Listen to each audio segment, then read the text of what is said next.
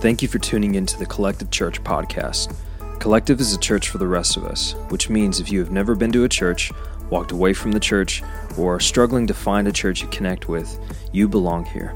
Right now, Collective is fully online, so if you like the podcast, make sure to check us out on Facebook at My Collective Church on Sunday mornings at 9:25 a.m. We would love for you to join us. Stay tuned this summer as we have some big announcements coming up about the future of Collective. Now, let's get into today's message.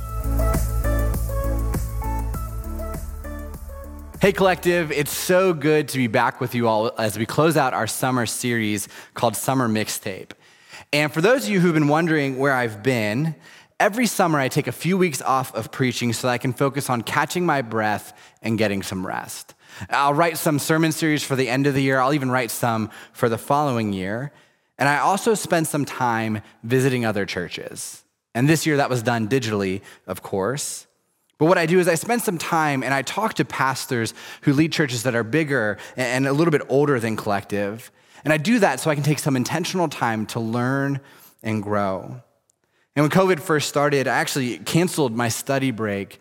But after the urging of some of the staff and our leaders at Collective, I contacted a few of my friends to come in and speak at Collective. And they did such a wonderful job. There are two things I want to say in regard to my break. The first one is thank you so much for being the type of church who respects and honors our guest speakers. It is very intimidating to teach at Collective. And that's not just because public speaking is terrifying and being on camera somehow makes it worse. But the guys who recorded for us were super nervous out of reverence for this church because they love Collective. And from the team that runs Collective Online to you all watching at home, you all did a great job of engaging and learning. Second, thank you for being the type of church where I can take a few weeks off from preaching, and even though I know you miss me, you don't demand that I'm up here every single week at the cost of myself, my family, or this church. So thank you. Now, if you didn't notice I was gone the last few weeks, we're just not friends anymore, okay? In April, ESPN put out a 10-episode miniseries about Michael Jordan and the 1990 Bulls called The Last Dance, and it was legit. And while I'm a big LeBron fan after living in Cleveland for a few years, Jordan is better. You can argue with me all you want, but Michael Jordan is the greatest basketball player of all time. He hit the game-winning shot in the NCAA championship as a freshman. He won 2 Olympic gold medals. He won 6 championships in 7 seasons. And the one season he didn't win a championship, he only played 17 games because he joined the team late in the season. And he won the Intergalactic Championship against space aliens who are trying to imprison the Looney Tunes on Moron Mountain. Jordan is the GOAT. If you haven't seen the documentary, you need to watch it, even if you don't love sports, because it's that good. Now, as a kid who grew up in the 90s and is obsessed with sports, most of the documentary was a refresher for me. I remember the championships. I remember the gambling issues. I remember when they found out that his father had been killed. I even remember all the drama between Michael Jordan and the general manager, Jerry Krause. But there was one thing about Michael Jordan that the documentary shed light on that I didn't really know about: his grit. Angela Duckworth did a TED Talk on grit and explained it like this: grit is passion and perseverance. It's having stamina, not just for the week, not just for the month, but for years. Grit is living life like it's a marathon and not a sprint. And grit has nothing to do with your IQ, your wealth, your family dynamic, your talent.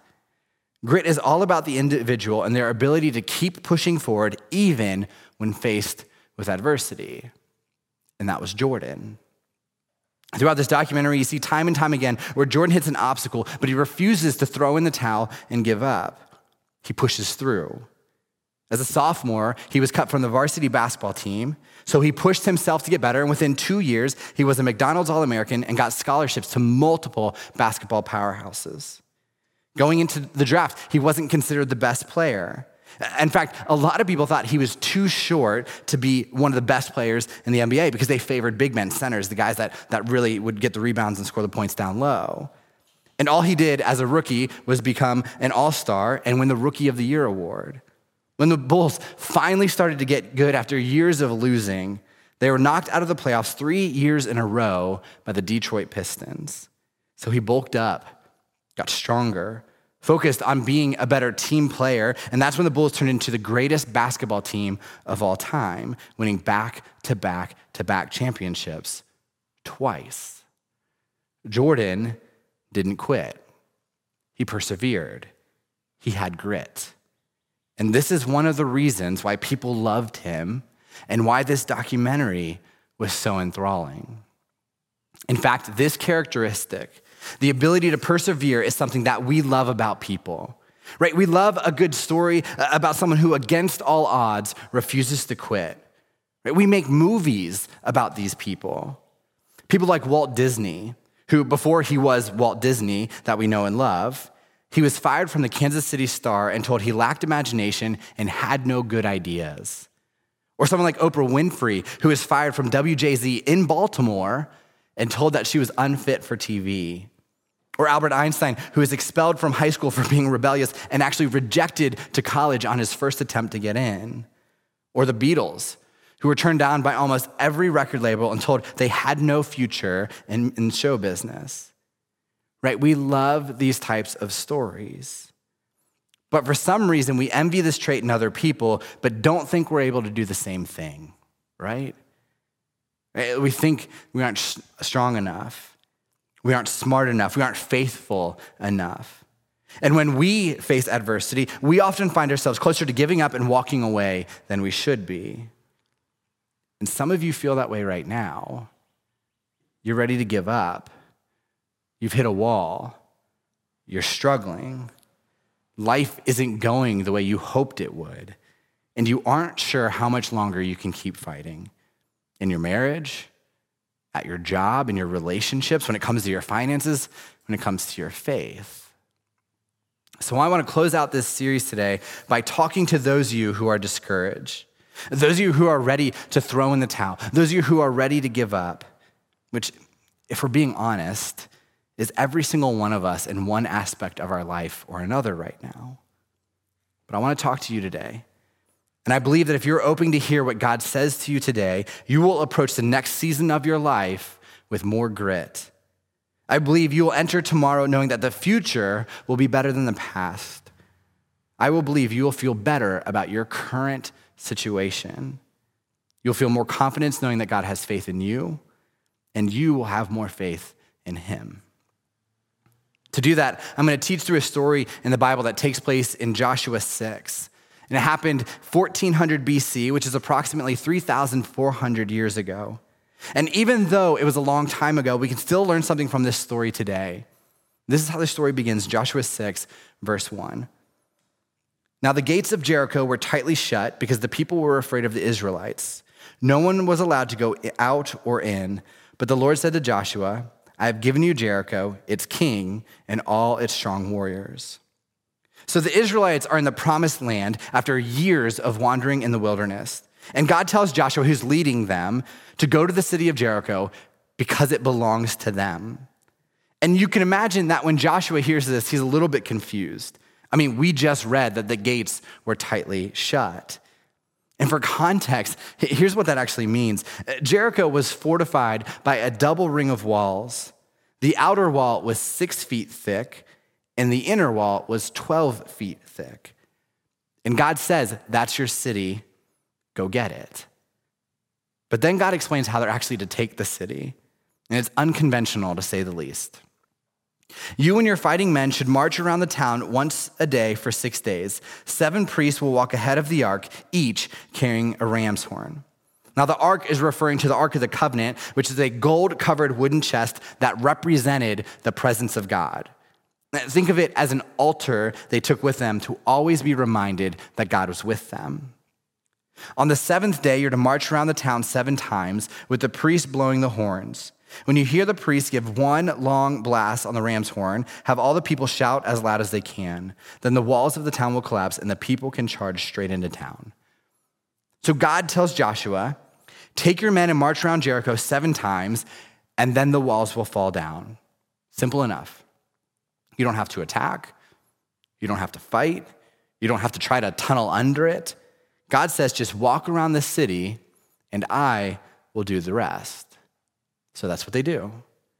After Joshua spoke to the people, the 7 priests with the ram's horn started marching in the presence of the Lord, blowing the horns as they marched. And the ark of the Lord's covenant followed behind them. Some of the armed men marched in front of the priests with the horns, and some behind the ark with the priests continually blowing the horns. Do not shout, do not even talk, Joshua commanded.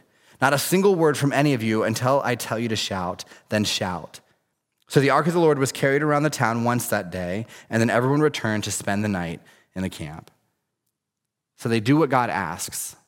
They walk around the walls, which would take about an hour, and then they head home.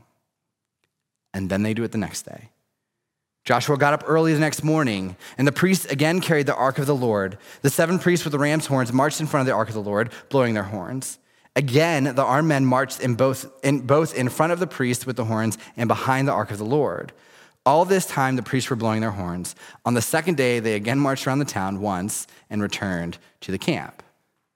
1 hour walking, staring at the walls to see if anything happens, waiting for God to do his thing. But nothing happens, so they head home again and get ready to do it again. They followed this pattern for 6 days. Here's the first thing I want to point out in this story, and I would encourage you to write this down, take a screenshot, something. Progress isn't always immediate. Right? After 6 days of marching, 6 days of walking around the wall, 6 days of carrying the ark, 6 days of doing everything God asked them to do, nothing happened. A single brick didn't fall. A wall didn't partially collapse. God didn't even tell them that they were getting close. Nothing. Because progress isn't always immediate. And listen, if I'm being honest, I would get to lap 6 and see that nothing was happening, and I'd be pissed. Right? If you want me to march around this wall, I need to see something while I'm walking. But it doesn't always work like that. And isn't this the way it feels in life sometimes? Right? You're marching and you're marching and you're marching, but nothing is happening. Isn't this the way it feels when you're raising kids? You're listening to podcasts about parenting. You're asking friends who are ahead of you in life to offer wisdom. You're doing everything you can to be a good parent. But then the attitude comes, the defiance, the temper tantrums, and you begin to wonder if anything is working. Or you start to go see a counselor to work through insecurities, addictions, brokenness from your past. And you're doing the exercises your counselor gives you. You're reading the books. You're doing everything you can to grow. But then you have a bad week and you fall right back into your old habits. And you take a step back and wonder if it's all worth the efforts that you're giving. Isn't this the way it feels when you're trying to get your finances in order? Right? But then comes the doctor bill. Here comes the flat tire. Here comes another setback. Your hours change. COVID shuts down your job, then opens it back up, then shuts it back down again. And you begin to think that you will never get out of this financial pit, so why keep trying? Isn't this the way it feels with your faith sometimes? Right? You're praying and nothing seems to be happening.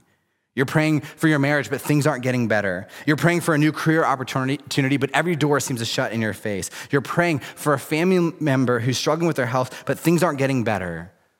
Or you're reading your Bible, and it doesn't seem to be making any sense.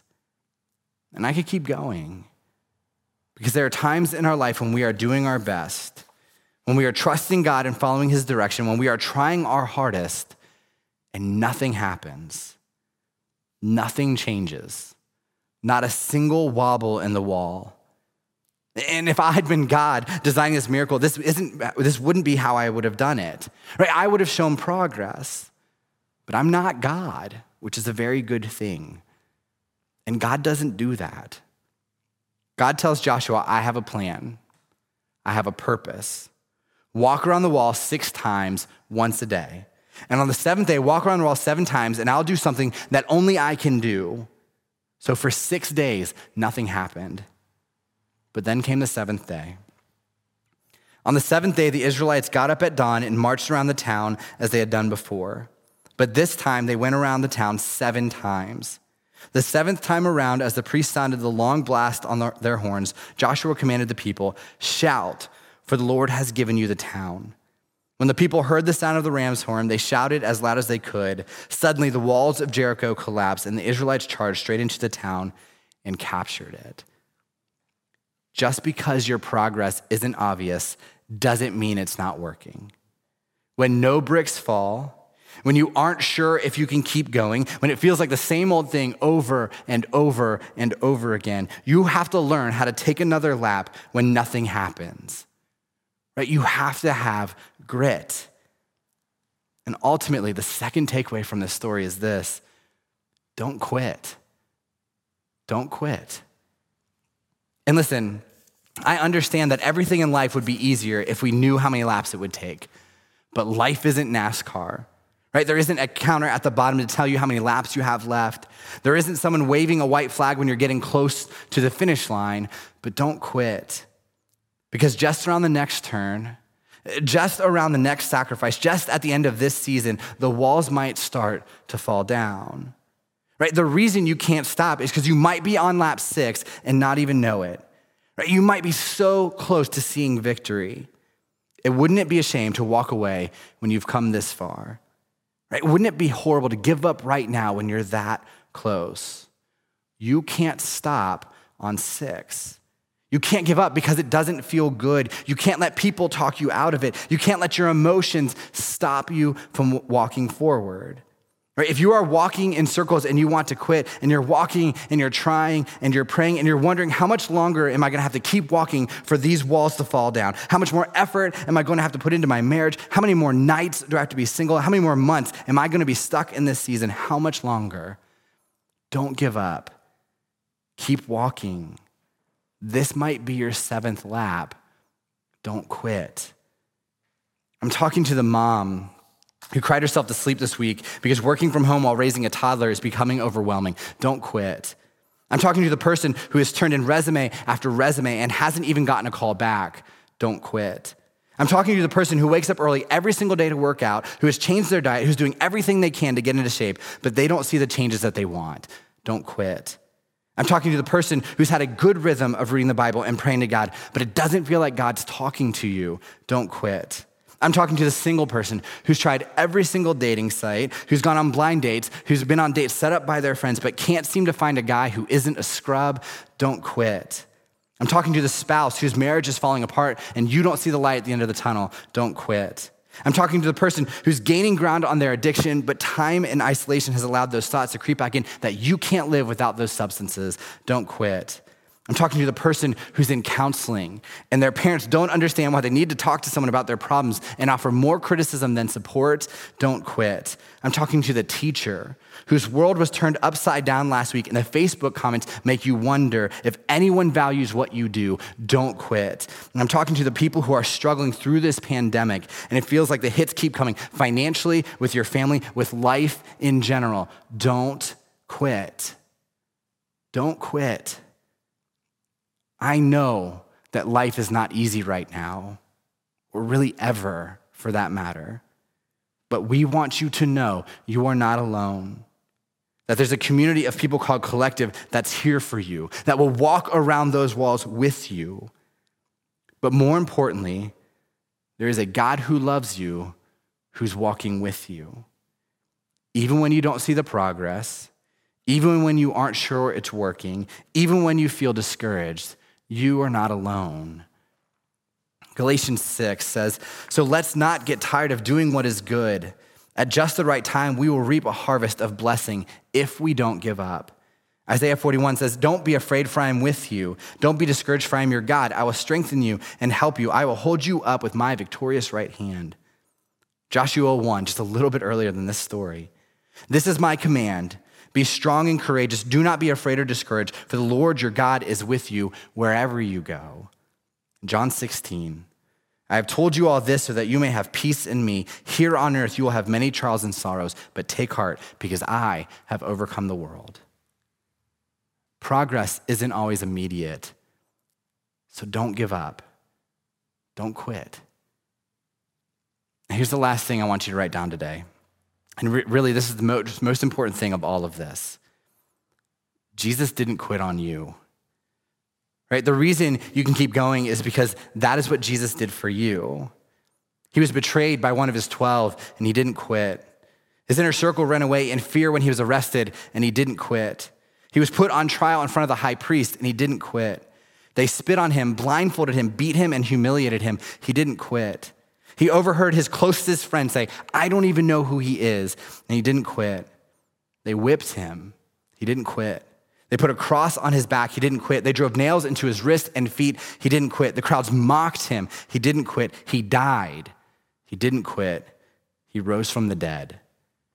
And he proved forever that he is the Son of God, that he is the Savior of the world, that he is the one who will give us endless second chances and give us life better than anyone that we could create on our own. He didn't quit on you, and he won't ever quit on you. He loves you, and he gave everything, including his own life, so that you could have a relationship with God and experience the grace and hope that he has to offer, so that you can know that while life is hard, God is always with you, and he will never leave you, and you can keep going. So if you're watching this morning and you are on lap 6 and ready to give up, I want you to know today that there is a gift of grace available, and it's free because Jesus didn't stop going to the cross and rising from the grave, and he did it for you because he loves you. If you want to have a conversation about coming free, if you want to have a conversation about hope and purpose, if you want to have a conversation about living life to the fullest and what it looks like to be in this life and in these troubles and have God standing right by you, head to mycollective.church/baptism. Because what we'd love to do is have a conversation with you about giving your life to Jesus, about putting your faith in him, about choosing to let Jesus be side by side with you as you go through the trials of this world. You can head to that website, or you can check off the baptism box on the online connection card, because we would love to call you and talk to you about your next step this week. Now, if you've already accepted that free gift of grace, be reminded that you are free because Jesus didn't quit. And you can keep going, and you can draw strength from a God who loves you and will never leave you. That means if you're on the 4th or 5th or 6th lap, don't quit. Or if you don't even know what lap you're on, but you're starting to feel tired, don't quit.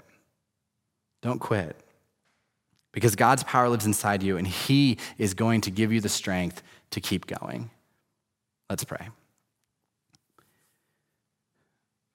God, thank you so much that, God, that when we feel tired, when we feel like we've been marching for days and days and days, when we don't see the progress that we want to see in our parenting, in our finances, in our marriage, even in our faith, God, that we can have the energy and the strength to keep going because you didn't give up on us. And God, I pray this week as we just continue to feel like we're running into this wall, or just in this endless season of unknown, God, where we don't really see the light at the end of the tunnel. God, I pray that we don't give up. God, that we recognize that progress isn't always immediate, that we might not see something right now, but we might be so close to seeing victory in our marriage, to seeing breakthrough in our relationships, to seeing fruitfulness in our faith, God. So God, I pray that we feel that this week, that we see that this week. But God, ultimately, when we hit those tough times, when we hit those trials, when we hit those moments in our life when we're not sure what's going on and we want to throw in the towel, God, I pray that you give us the strength to get back up and keep moving forward. And God, ultimately, we don't quit. And God, the reason why we do that is because you didn't quit on us, and you never will. God, we thank you for that love. We thank you for that grace. We thank you that you gave up your own life for us so that we could have the strength and courage and community to keep moving forward. God, we love you and pray these things in your name. Amen.